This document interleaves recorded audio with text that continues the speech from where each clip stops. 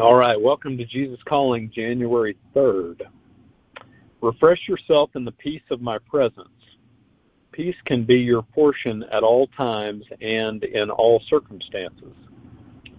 Learn to hide in the secret of my presence, even as you carry out your duties in the world. I am both with you and within you. I go before you to open up the way, and I also walk alongside you. There could never be another companion as devoted as I am.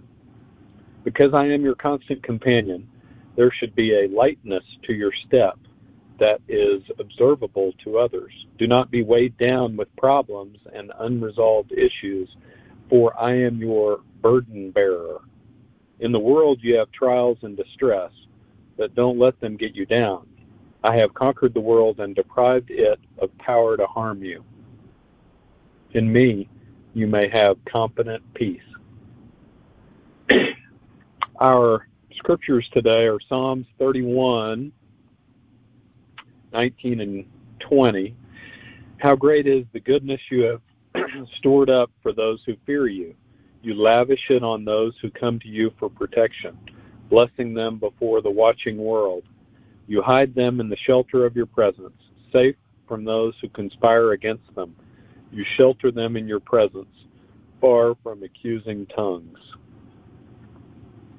The second verse is John 16:33.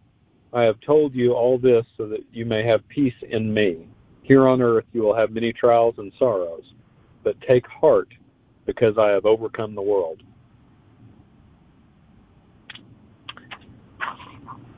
So the phrase, there could never be another companion as devoted as I am. I love that phrase in the devotional today. Isn't that so true? The devotional talks about trials and tribulation that we will experience, and the verses talk about the same thing. However, we have a constant companion. Do you believe that God has conquered the world and deprived it of power to harm you? Let's talk about that for a minute. Because the world can harm us, right? There are all kinds of ways the world can harm us. People can harm us. Disease can harm us. Bad weather, bad luck. Lots of things can cause us harm. So what does the author really mean when she says the world can't harm us? Let me take a shot at outlining perhaps what she means. God is in control. He can do whatever he wants. He will work everything out toward his chosen conclusion. He ultimately has us covered and will make sure we are taken care of in the end. We can have peace in that, knowing that he is more powerful than anything on earth or in the universe. But here in the now, on earth, in our daily lives, a couple of things stand out. He lets us choose. He lets good people choose to do good. He lets evil people choose to do evil. He lets each and every person have the freedom of choice. And he lets the weather patterns occur. He lets viruses occur. He lets disease occur. All of these things he lets happen. And some of them cause great harm to us or the people we love. But it's kind of a trade-off in life, isn't it? I mean, if we want the freedom to choose, then we have to accept that people will choose to do stuff we don't want them to choose.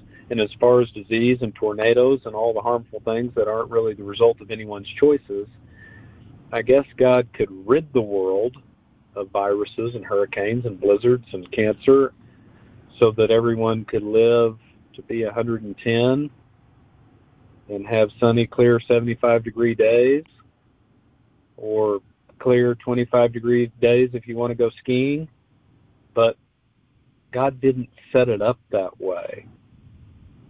Maybe that's because That's what we have waiting for us in heaven. Instead, God set it up that we might rely on Him for our peace and our contentment and our joy.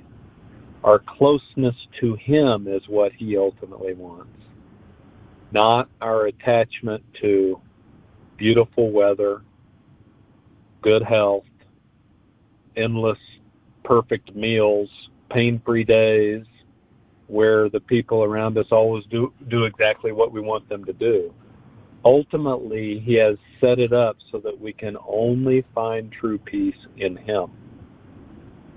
Everything in the world is ultimately going to let us down and leave us wanting more. God is the only source of true peace. And I'm convinced that He wants us to understand that and to lean on Him for guidance and direction. So that's my shot at or my best attempt to explain that phrase in the devotional today. I'll go ahead and go into prayer for us. Lord, thank you so much for the opportunity to find true peace in you. Help us to lean on you and to not look to those other things that, they're satisfying in the short run, or they're tempting to, really focus on and let the things of the world guide our lives and our thoughts and our actions. But help us instead to let you guide our lives. What we think about, what we do, how we act, how we treat others, how we spend our time and money. Help us to rely on you, Lord. In Jesus' name we pray. Amen. Have a great day.